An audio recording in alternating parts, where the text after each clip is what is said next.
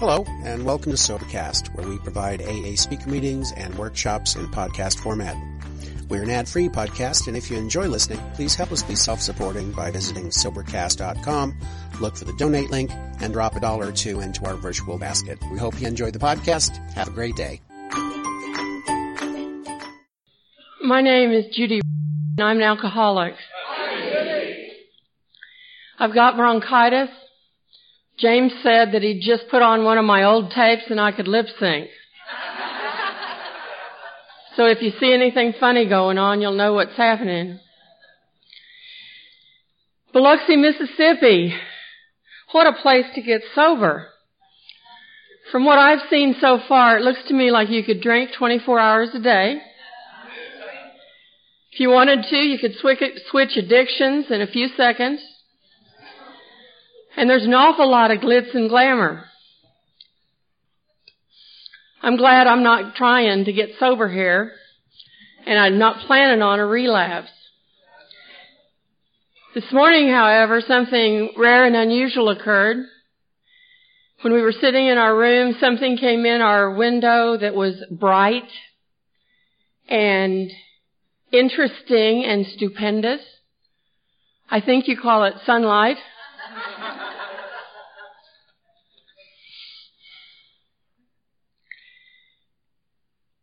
In April of 1980, I decided that my now ex-husband had a serious drinking problem and somebody needed to fix it. And so we sent him to treatment in Mandan, North Dakota. They called me to go to his family week, and I went there on Sunday. And on Monday, they said this routine starts at 9 o'clock in the morning. And I got there at 9 o'clock in the morning, and the first thing they had us do was to introduce ourselves and tell us why we were there and who our patient was. Well, the counselor didn't get there until 10 after 9. And so when it was my turn to tell them who I was and who my patient was, I told them, I came here from Oklahoma. I got here on time at 9 o'clock. I don't see why you can't get here on time at 9 o'clock. I'm spending my good money to get this man fixed, and you guys are falling behind on the job. He needs every bit of fixing you can do. Now, I want to see you here tomorrow at 9 o'clock prompt.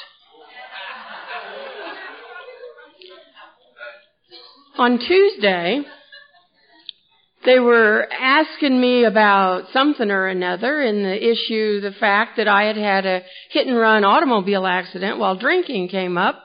And I don't know why they were asking me about that, because my ex-husband wasn't driving the car, but they were asking me about that. And on Wednesday, they had the audacity to say to me, "You are an alcoholic."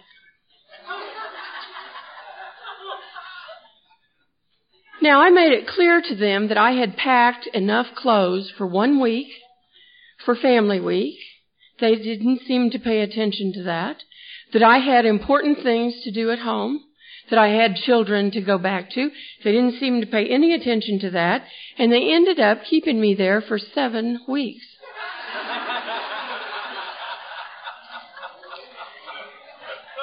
Now, after a period of time, they let you out of institutions, and they did that, and I proceeded to go to town, and there was a shoe sale going on, and I bought 17 pairs of shoes.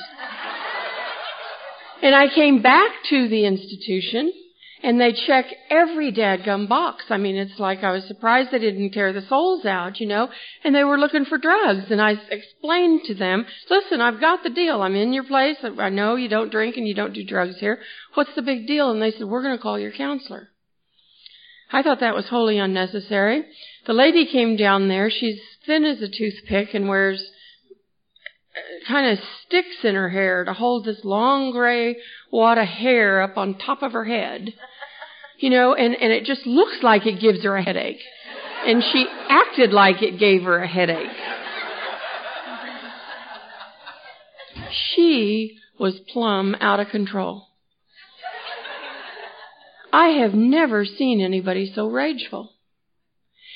And I thought again, if these counselors can't get their stuff together, how do they expect me to get my stuff together? She felt like I needed to return those shoes. And I explained to her again, I was here now to get sober, not to learn about shopping or shoe sales.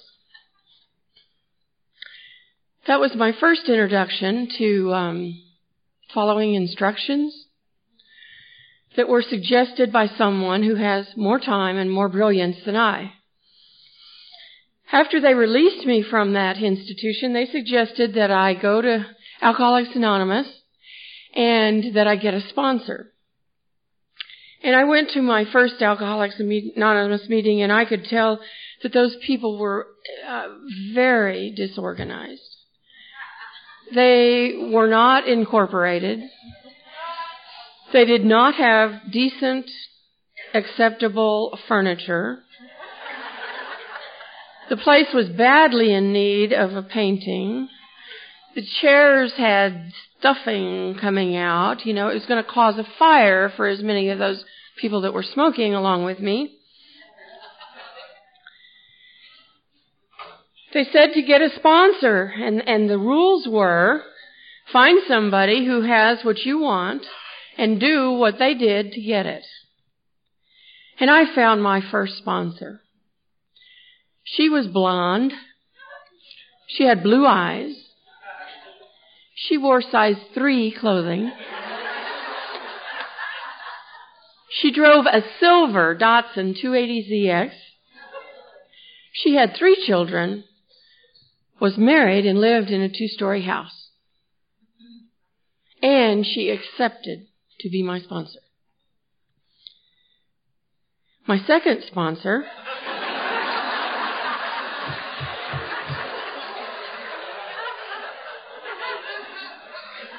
said, you have to do things. You have to get off your rear and do things. And I said, okay, I can handle this. We need a clubhouse in Oklahoma, and I can incorporate Alcoholics Anonymous. And being a good salesperson and having the ability of the silver tongue, I talked people with much more sobriety than I into all of my future plans for Alcoholics Anonymous in Norman, Oklahoma. And we incorporated, and I was driving down the street, and I saw the perfect new furniture for the clubhouse.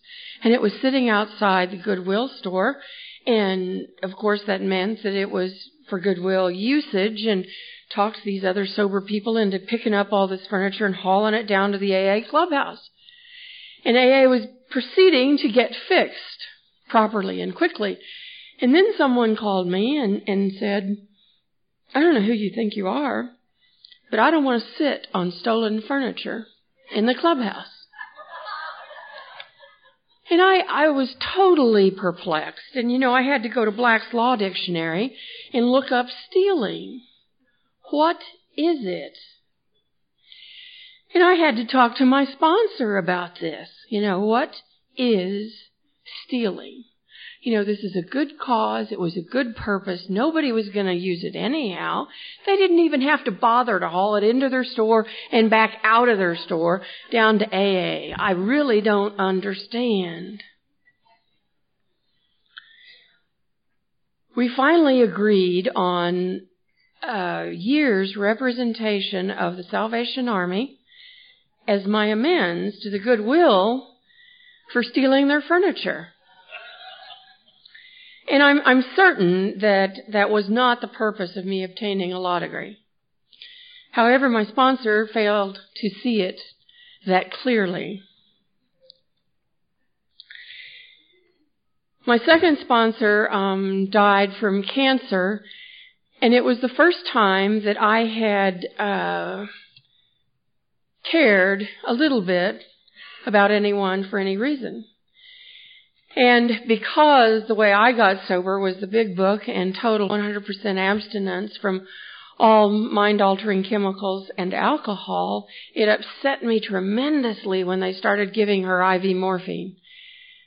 And I didn't understand. I did not understand how God did these things, why God did these things, and it was definitely all God's fault.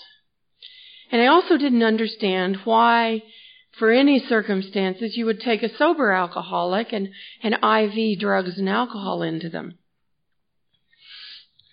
I have somewhat more sympathy and compassion with that issue today.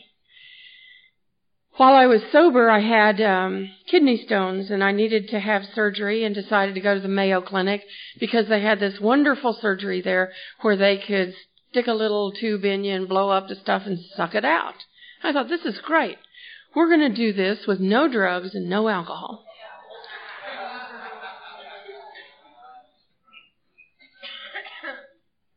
In the 12 and 12, they missed a character defect of some alcoholics. It's called rigidity.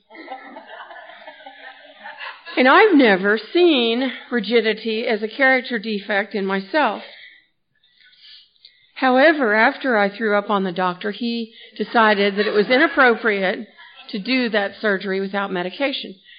But one thing I can tell you about Mayo is, well, if you tell them when you walk in, I'm alcoholic, I'm drug dependent, they send around little AA people.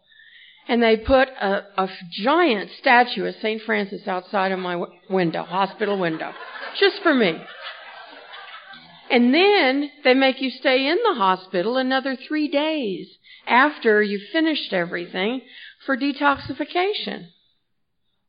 And that really kind of saddened me. It kind of blew my plans. Because when I quit drinking because somebody pointed to me and said, you're an alcoholic. I didn't quit drinking because I really believed that.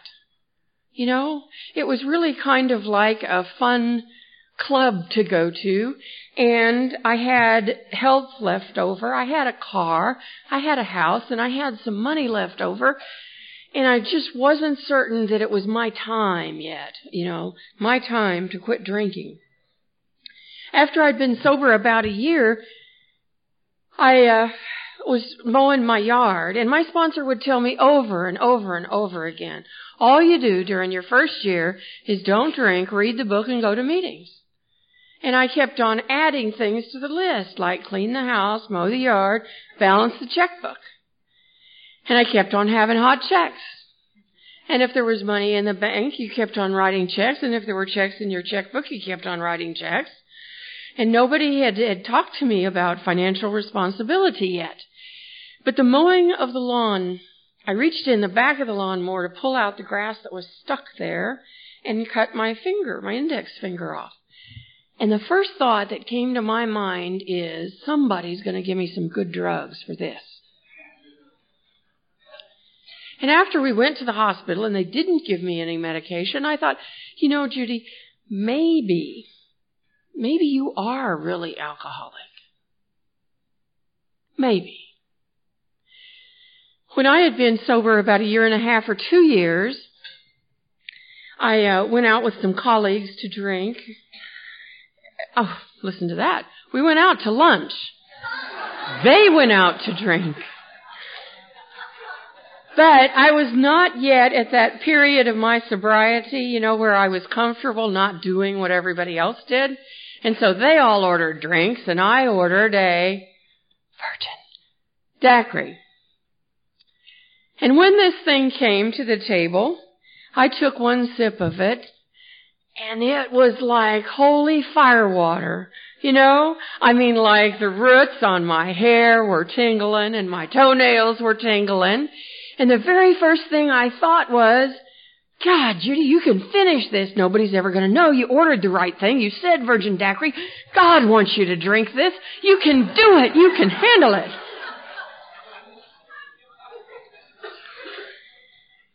And then God gave me this, moment of clarity.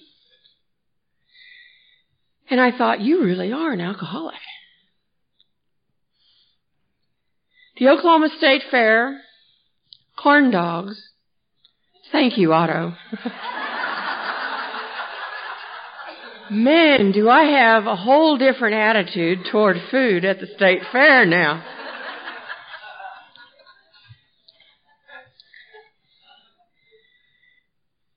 part of what happened in Alcoholics Anonymous was that third step, made a decision to turn our will and our lives over to the care of God. And pretty much after turning your will and your life over to the care of a treatment center and then turning your will and your life over to size 3 blonde, it was getting easier to turn my will and my life over to the care of somebody. And so I turned my will and my life over to the care of my third sponsor. Now, my third sponsor is Greta. And Greta is probably in her 80s now, but Greta was very ephemeral. She floated across the floor.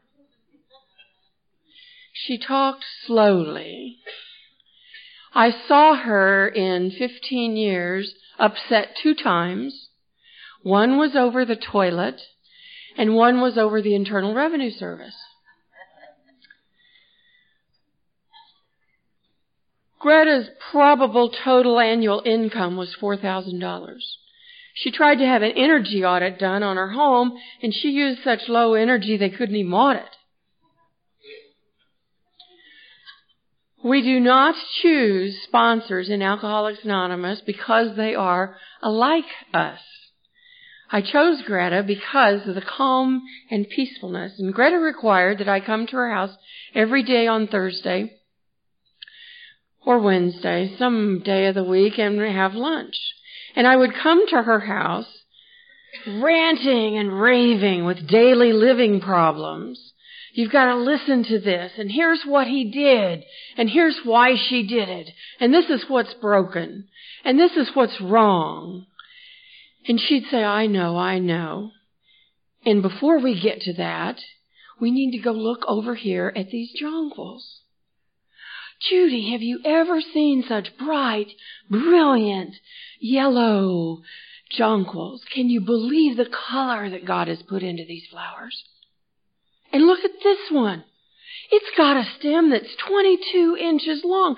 Have you ever seen a 22-inch long jonquil stem? Oh, look at the thickness of the leaves. They carry so much water to support and nurture that whole plant. And by the time we finished her whole yard,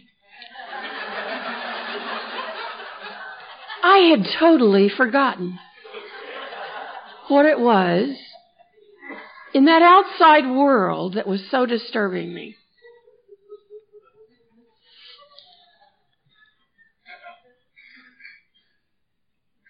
Now, one time I came and I let loose and I ranted and I raved and I talked and I complained and I bellyached, and pretty soon she just shook her head and she shook her head and she shook her head and she said, oh my, Judy, if it's that bad, you better go drink.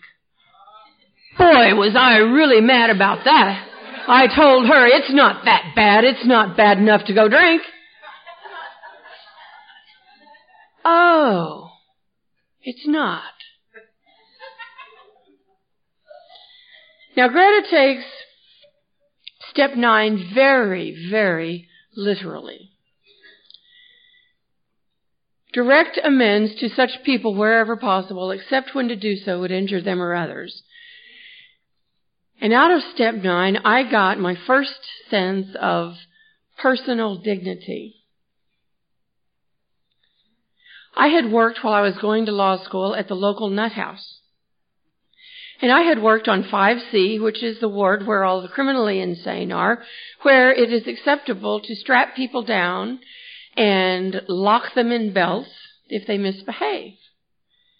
And they pass out medication to these people. They have to every day. And so I loved working there. I would arrive on my shift, gather up all the medication, take the medication, strap in all the patients, and watch them flip out. And I thought, this is the life. This is the life for an alcoholic.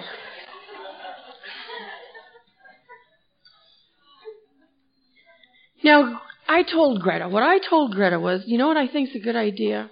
They need a chemical dependency unit at that nut house. And they need some big books so they can study about alcoholism and drug addiction. So I'd like to just buy them some big books. Don't you think that's a good idea for a men's? And Greta said, perhaps you might look at this differently. And I, for years, have been looking for those words in the big book. You know, perhaps you might look at this differently. And they're not in there.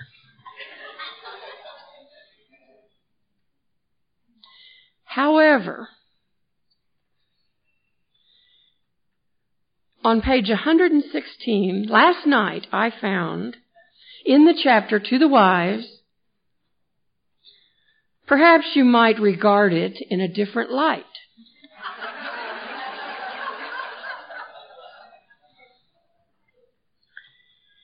I ended up going to an AA meeting at 9 o'clock in the morning at the Nut House with the nuts for at least 4 weeks, when I went back to Greta and said, okay, I've gone to my AA meeting at the Nut House. And Greta said, well, I know, but you need to go until you learn something. And so about a year later, after going to my 9 o'clock AA meeting at the Nut House with the nuts, I saw there a man in a wheelchair, and his teeth were all yellow and his hair was all messed up, and he had, his buttons were crooked on his shirt, and he obviously hadn't had a bath, and he had grass coming out of the cuffs in the bottom of his breeches, and he was unzipped, and he was total disheveled mess. And I was still in the stage of my sobriety when I would look at you, figure out your educational background, your financial statement, what you could do for me, and then I might be able to hear what you said. What I heard this man say was, I've been living like a dog, and I don't want to live like a dog anymore. And there I'd been sober for a couple of years, and I was still living like a dog, and I didn't want to live like a dog anymore. And I went home, and I told Greta, guess what? I've been living like a dog, and I don't want to live like a dog anymore. And she said, okay, that's right. While I was in law school, we had to do these papers, and you had to have books to do your papers with, and this is in the olden days before the computers. And some of the books are marked reference, do not remove from this library.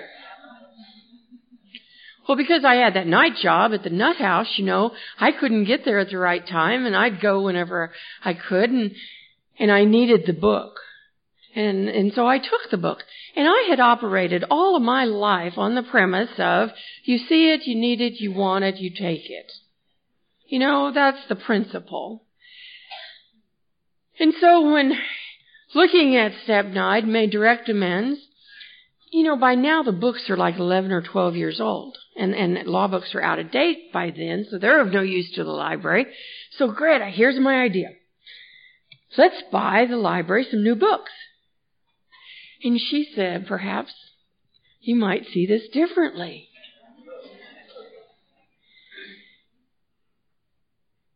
And I sacked up those books, those 11-year-old books, and took them physically to the then law librarian. And said to the law librarian, when I was a student here, 15 years ago or 12 years ago or whatever the right number is, I stole these books from the law library. And I want to make whole now and would like to pay for the schools missing them. And she looked at me like I was absolutely, positively nuts. Set the books down and started writing out a huge bill, which I had to pay also.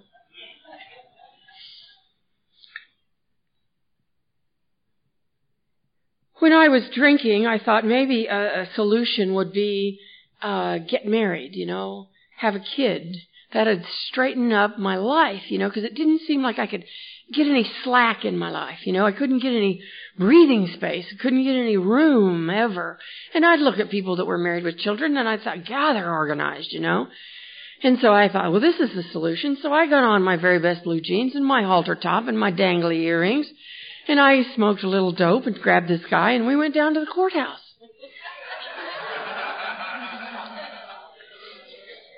And it was a fine marriage.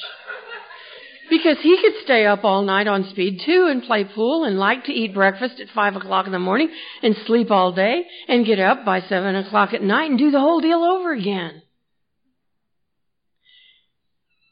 When I talked too much and got in his face, his solution was womp, womp. And when he talked too much and got in my face, my solution was bang, bang. And we lived like that, and we loved it. Absolutely loved it. It was exciting. It got the adrenaline going. And you knew for sure you were alive. Well, the business about having the kid. So then I decided the solution's not getting married. The solution is having the kid. And I read in a book somewhere, pregnant women ought not drink alcohol. And I said, okay, you're right. I've got it. I didn't drink alcohol while I was pregnant.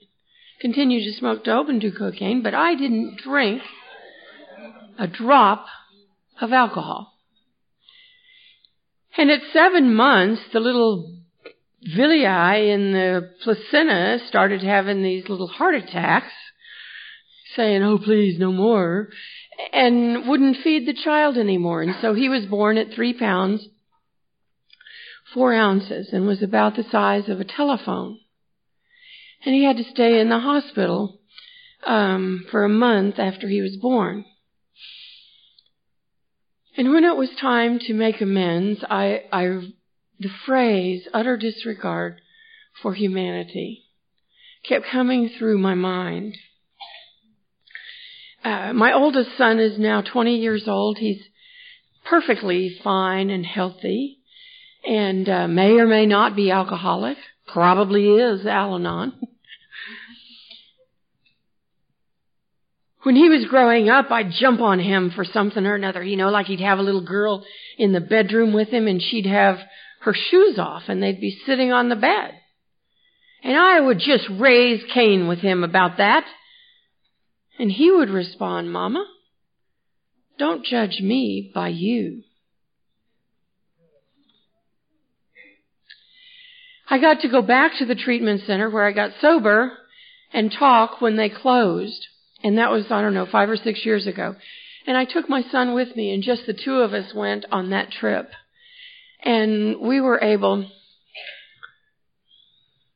he's been going with me. I believe in taking kids to meetings. In case you can't tell, mine are here today, some of them. But he'd been going with me to meetings all along. But I guess we had not spent that much time together. And he remembered so clearly about the, time that I had left him when I was trying to get sober in the meetings that I had gone to, in the beginning of my sobriety. But he sat there in the front row of this talk and tears came to his eyes. And after the talk,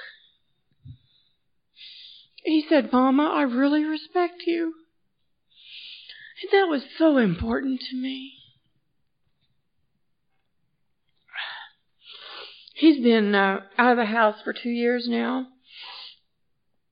And we had all kinds of odd rules, like if I catch you drinking, you're going to 30 AA meetings. I catch you drinking twice, you're going to 60 AA meetings. I catch you drinking 3 times, you're going to treatment. And it's amazing how well he has survived.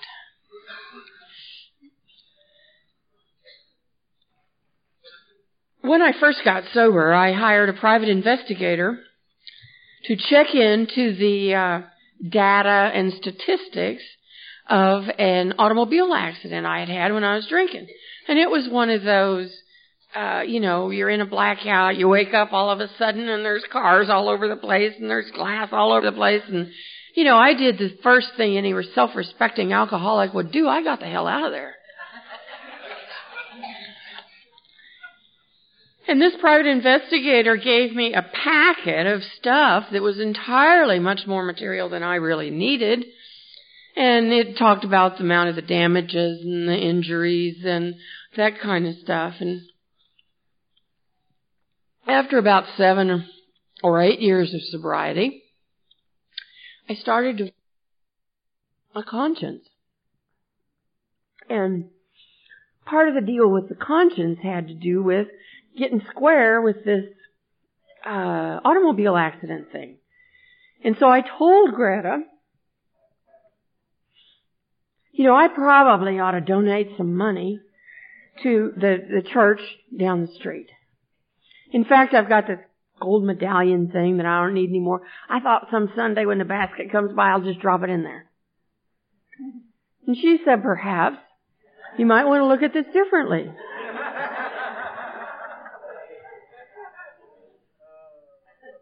And I told her, you're not reading the second part of the step. The second part of the step says, except when to do so would injure them or others. Now, for sure it's going to injure them. These people had a horrid accident 7 or 8, 10 years ago, whenever, and now they've recovered from it. And they don't need anybody disturbing their memories and upsetting them. They don't need to hear from a voice from the past. They have passed through all of that stuff. Hurt others. I am an attorney. I earn money to support this child that I have, and if I tell what happened, I will lose my license to practice law, because that's a crime of moral turpitude, and then I won't be able to make any money, and then I won't be able to feed the child. And Greta gave me the lady's address and paper and pencil and said, when you get ready, there it is. And so I wrote this letter, that says, hi, I'm an alcoholic. I want to live differently today. I'm the one that ran into you 10, 15 years ago, and I would like to make you whole, whatever you see as making you whole. And I signed it with my name and my address. And then I started having these dreams. A little old lady coming out of her rocking chair beating me with a newspaper, and another guy rolling over in his hospital bed saying, you did it. And by the time I got around to making these amends, there were only one of the people in the accident had died, And so I started counting my pennies, because I figured they were going to want to be paid back, And I started taking the district attorney out to lunch, because it never hurts.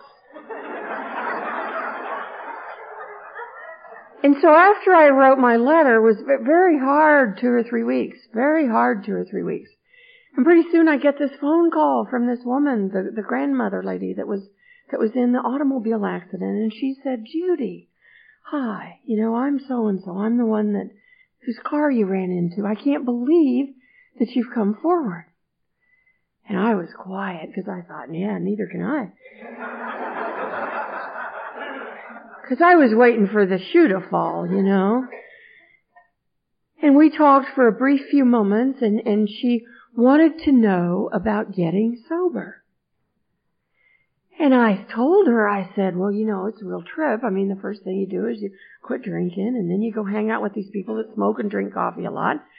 And then you do what a sponsor says, and you read books, and I don't know why it works, but it does, because I haven't had a drink for all these years.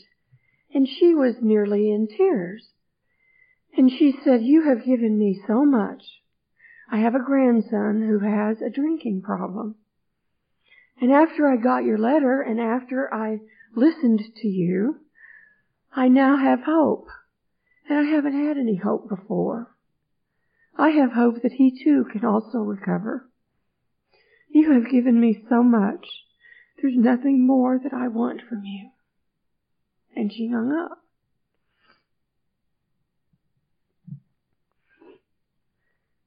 the very best that I could do was to buy one red rose and send it to her every year after that amends. I had a sense of respectability, of decency, of rightness. My son and I went to Payless Cashways a day or two ago, and I ran the car, I haven't even told my husband this one. I ran the car into those things, where you put your baskets.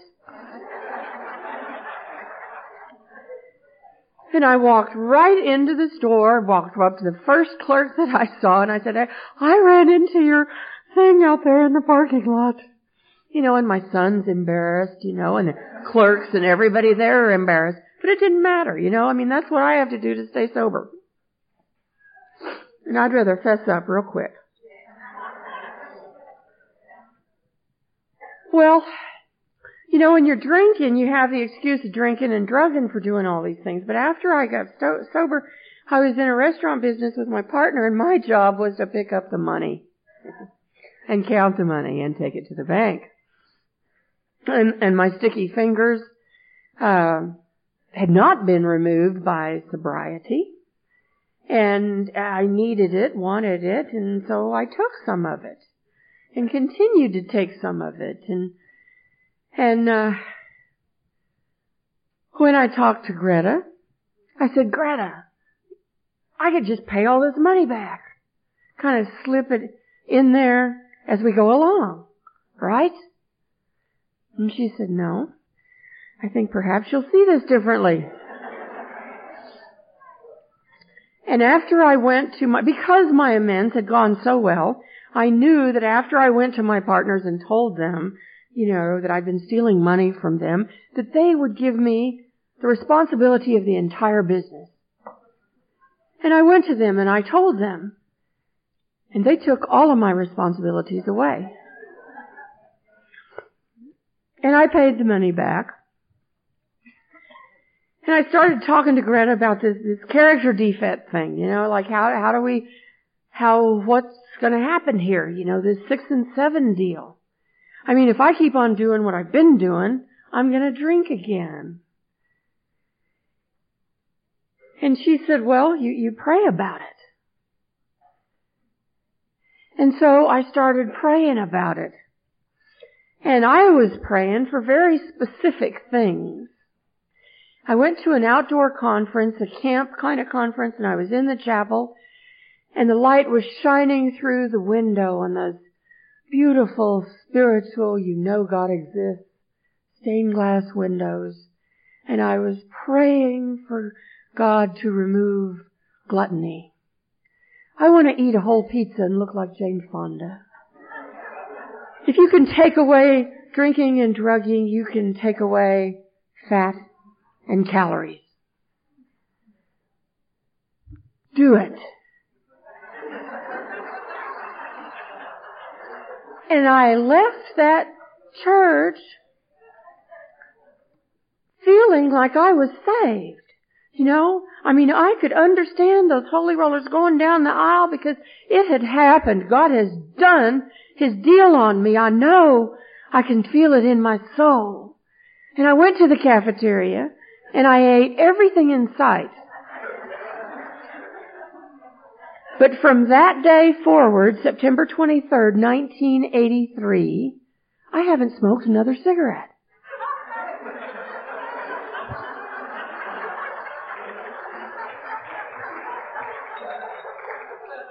I went to Greta and I said, okay, I prayed about it. And you should have seen how he screwed it up. One, I had to live with a smoking sponsor. You know what it's like to go to conferences with a sponsor that smokes after you've quit? And then she said, go read the step, and I went and read the step, and I came back and I hadn't learned anything, and so I had to read it again. And you know what that step says? That step says, God will choose the character defects. It's the character defects that God wants to remove. The ones that stand in the way of my usefulness to you and my fellows. So apparently, my size does not keep me from being up here.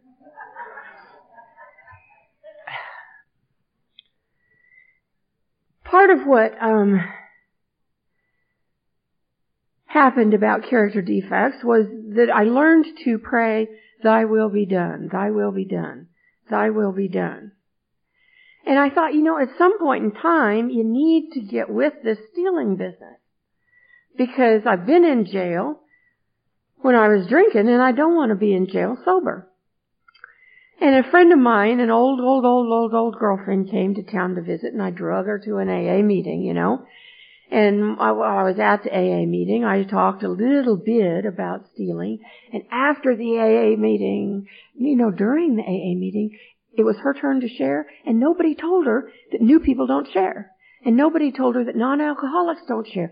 And she said right there in the meeting, "I'm sure glad Judy's telling you all the truth about her stealing, because she stole from me."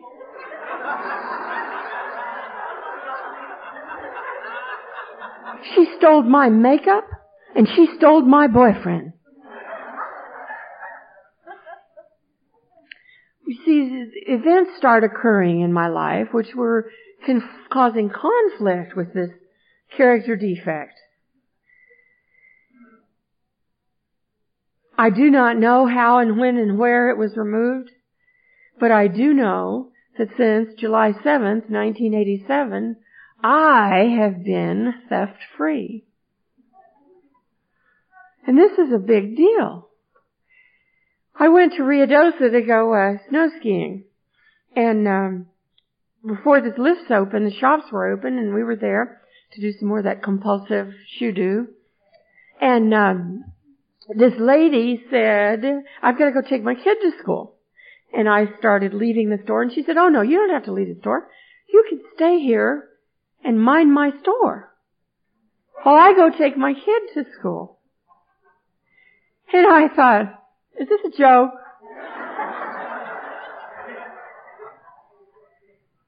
This right side of my brain was going. You can get 14 pairs of earrings in that left pocket. You can get 6 pairs of socks in that right pocket.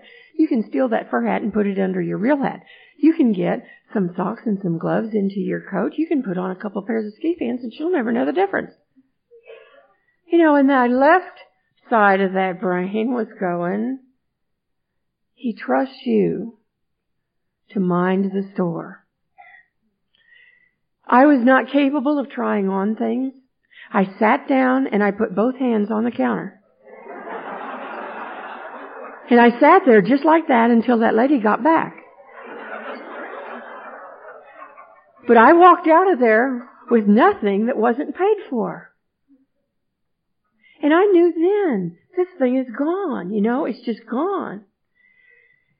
Came out of the courthouse one morning after trying a case, and there was a hairbrush sitting on the side of the stoop there, and I picked it up and put it in my briefcase.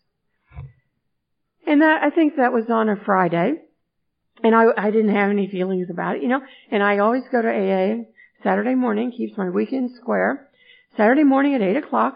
By Saturday morning at 8 o'clock, I was a nervous wreck. And I sat there through about 20 minutes of that AA meeting, and pretty soon I started crying, and I said, "Oh my God, you guys, I've got a hairbrush in my briefcase."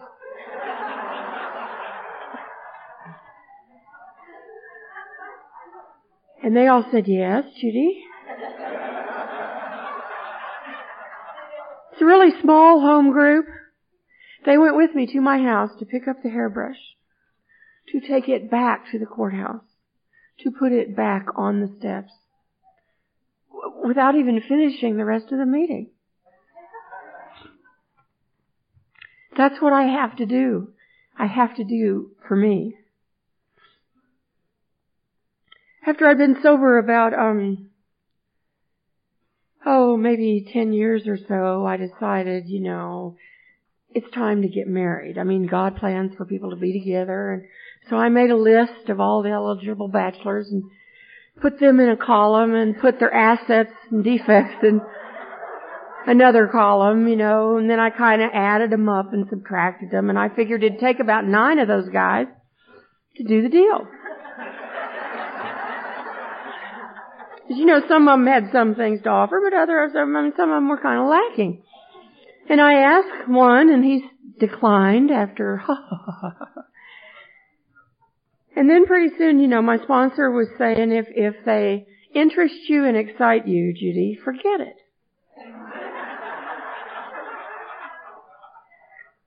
Number one, interested and excited you. And so this really dull and boring private investigator comes back into my office, the one that had done the automobile accident. He comes back in my office and sits down. He says, Judy, you'll be glad to know I'm sober. And I thought, gee, I didn't even know you had a drinking problem, but okay, you're a new person in AA. I will take you to a couple of meetings. And so I started taking this newcomer into a couple of meetings, and to an old timer, it's really embarrassing to take a newcomer. I mean, first of all, you know what the Step 13 rules are. You don't take a guy. And second of all, you don't take somebody that's got less than 6 months of sobriety because it looks like you're dating. And you don't want to look like you're dating in front of your sponsorees. He was living at home, and he would say that in meetings. Oh.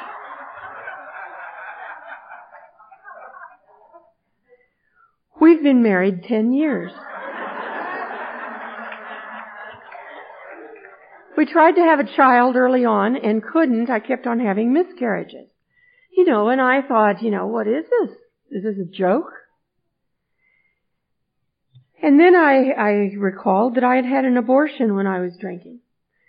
And it seemed like the thing to do at the time. It was an inconvenience to me and not didn't fit in with my plan of, live fast and die young. But in making and doing the 4th and 5th steps, 6th and 7th and 8th and 9th on the abortion, my sponsor had me write a letter to the child. And she said, you will know what sex it is and you will know the child's name. And when I sat to write, I did. And the child's name was Amy, and she was a girl, and she was about 12 years old then when I made the amends. And I wrote the letter to the child and apologized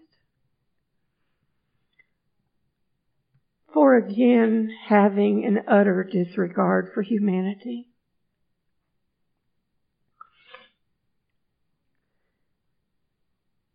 When we were unable to conceive a child, I called a lawyer. And he said, I can fix that. And within a couple of weeks, we had a baby. And we adopted Charles for $67. Charles is blue-eyed and red hair and a beanpole. And he has wanted to have brown hair and dark eyes ever since he's been born. Charles is my precious child.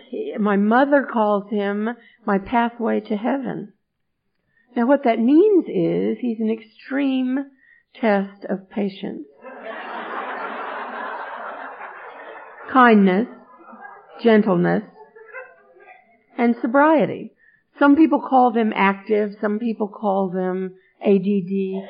I call him an absolute wild man. I came home from work one day, and I was just, I was in tears. I mean, one thing that Alcoholics Anonymous taught me was if you're feeling something, get it on and get it out. And so I was crying by the time I got home. I mean, it was one hard day. And Charles said, Mama, are you sick? And I said, yes. And he said, well, let's go to the hospital. And I said, it's not that kind of sickness. And he said, well, what kind of sickness is it? And I said, it's in my heart. And he said, well, lay down. I'll take care of it. And he was gone, and he came back, and he pulled up my shirt, and he put Johnson's baby powder on my belly. And he rubbed it in. And it took care of it.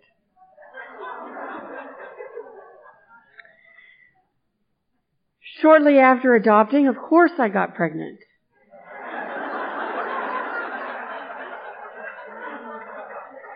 And I was in church one morning and felt the stirring in the womb. And I knew beyond a shadow of a doubt that it was a female that was inside my body, and that the name of the female was going to be Amy. God allowed me a second chance at being a part with Him in creation.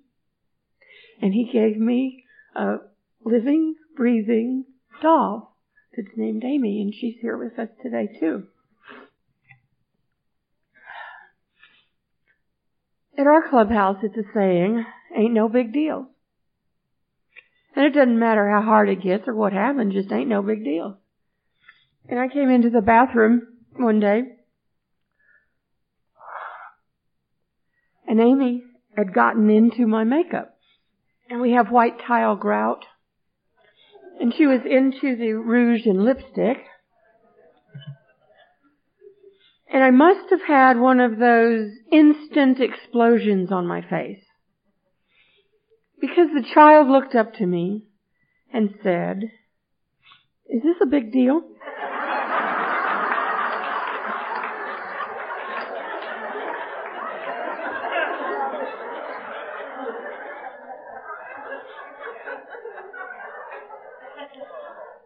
The results of the program of Alcoholics Anonymous.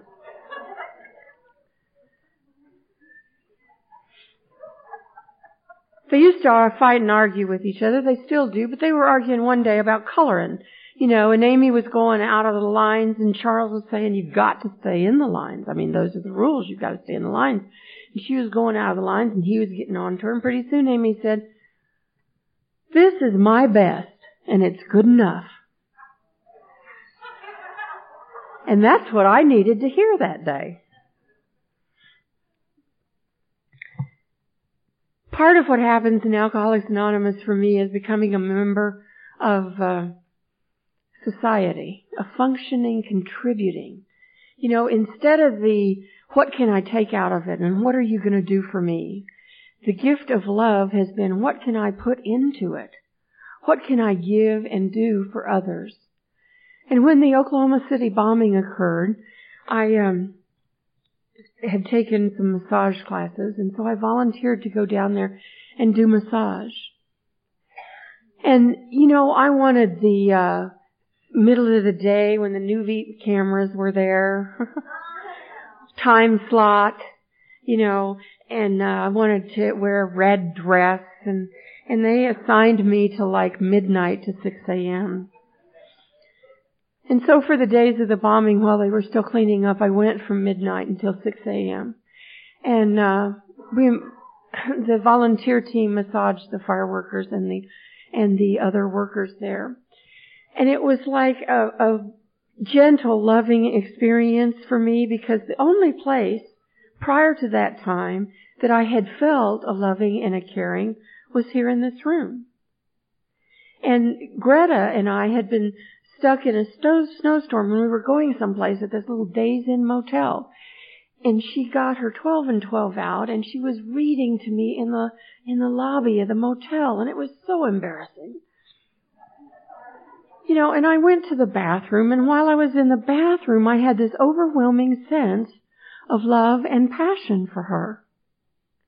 And what absolutely flabbergasted me was that I love her more today than I did yesterday.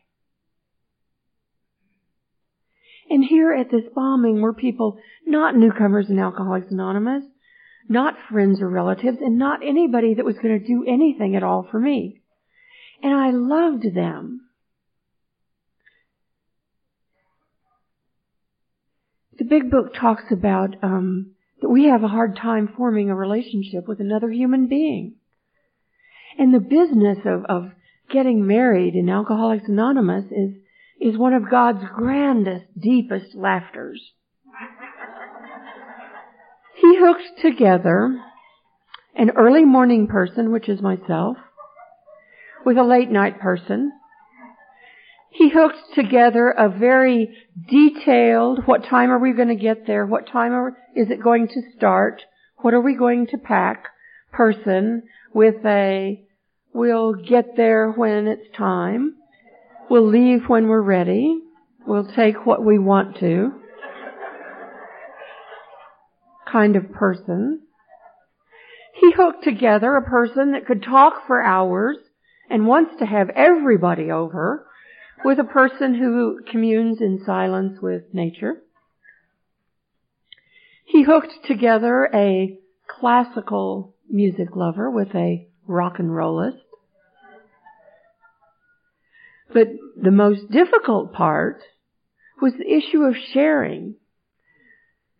after you've been sober and after you've been single for about 8 years, the idea of sharing one's premises becomes extremely difficult, and sharing is a part of forming that relationship.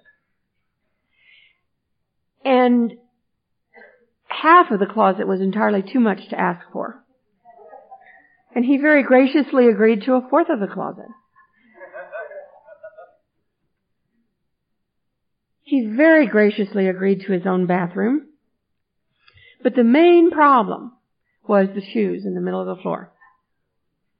My stuff, you see, was very neatly at the side by the wall, or it was over in the laundry basket, or it was on top of the dresser. His stuff was always in the middle of the floor. The phrase, "perhaps you'll see this differently," has other applications other than step 9. After many years of marriage, I walked into the room one day and I saw these size 11 shoes in the middle of the floor, and I thought, wow, I'm married. I get to sleep with the same guy every night. He wears big shoes, and they're clean. Isn't this great? And that was my whole change of attitude.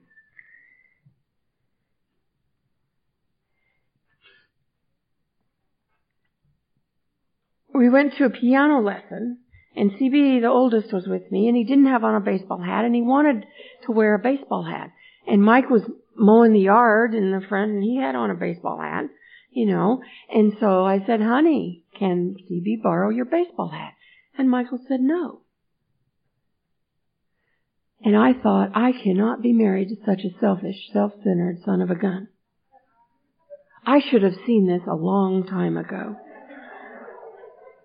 How can I possibly share my life with somebody that is so self-centered they can't even give the hat off of their head to the kid? And I was furious and resentful. And I called my sponsor to tell her what was wrong with him. And she wasn't at home. And I called other people in AA to tell them all of his character defects, and they weren't at home. And in the last, I sat down to write, and what I wrote down was loaded question. And I thought, well, what the hell does that mean? I had to go back to my sponsor and tell her the whole deal, and she said, "Judy, no was not a possible answer to your question. You might as well have made it a demand." And I said, "Oh, do I do that?" Gently, always, constantly pointing out the character defects. It used to be like he would walk in and he would say, "I've lost my hammer." And I would drop everything that I was doing instantly and search diligently until I found his hammer. And when we got married, I needed to have, I had him take a compatibility test first, because number 1 had not worked, and I wanted to make sure that number 2 would work. And he graciously did all that, you know, and I said, you know, we need to do marriage counseling. We might as well do marriage counseling now as opposed to 10 years from now when we don't like each other. And he said, "Okay, I'll do 3 months." And we did 3 months, and at the end of 3 months, he quit, and I was pissed. You know, I was getting along just fine in there, going and telling those people something and getting them all on my side, and they'd all jump on him. And so I went to my sponsor after that, and I told her the problem. You know, the problem is he will not go to marriage counseling. And she said, "Well, perhaps you'll see this differently." There's a program for people who are married to alcoholics or who have significant alcoholics in their lives, and it's called Al-Anon. And so I've been going to Al-Anon ever since that day. And I see it differently now, and I say thank you. Thank you for not going to marriage counseling. One of the things that I've learned in Al-Anon is it's not my problem, you know. I mean, there was the lady that was sitting at an AA conference, and the husband was playing spoons on his knee, and people were turning around looking at her, frowning at her like, you ought to stop him. And finally somebody said something to her. It's not my problem. And from now on, when somebody says, I've lost my hammer, I think, gee, that's too bad. What a miracle. I want to thank you for having me, and I want to thank you for the feeling of respectability that I have for myself today, and the love that I have for my family, and the love that I have for the members of Alcoholics Anonymous. Thank you.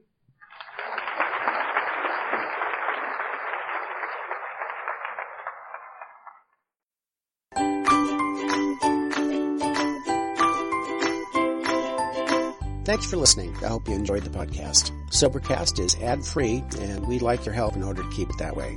So if you'd like to help us be self-supporting by pledging $1 or $2 a month, visit Sobercast.com and look for the donate links. Thank you very much.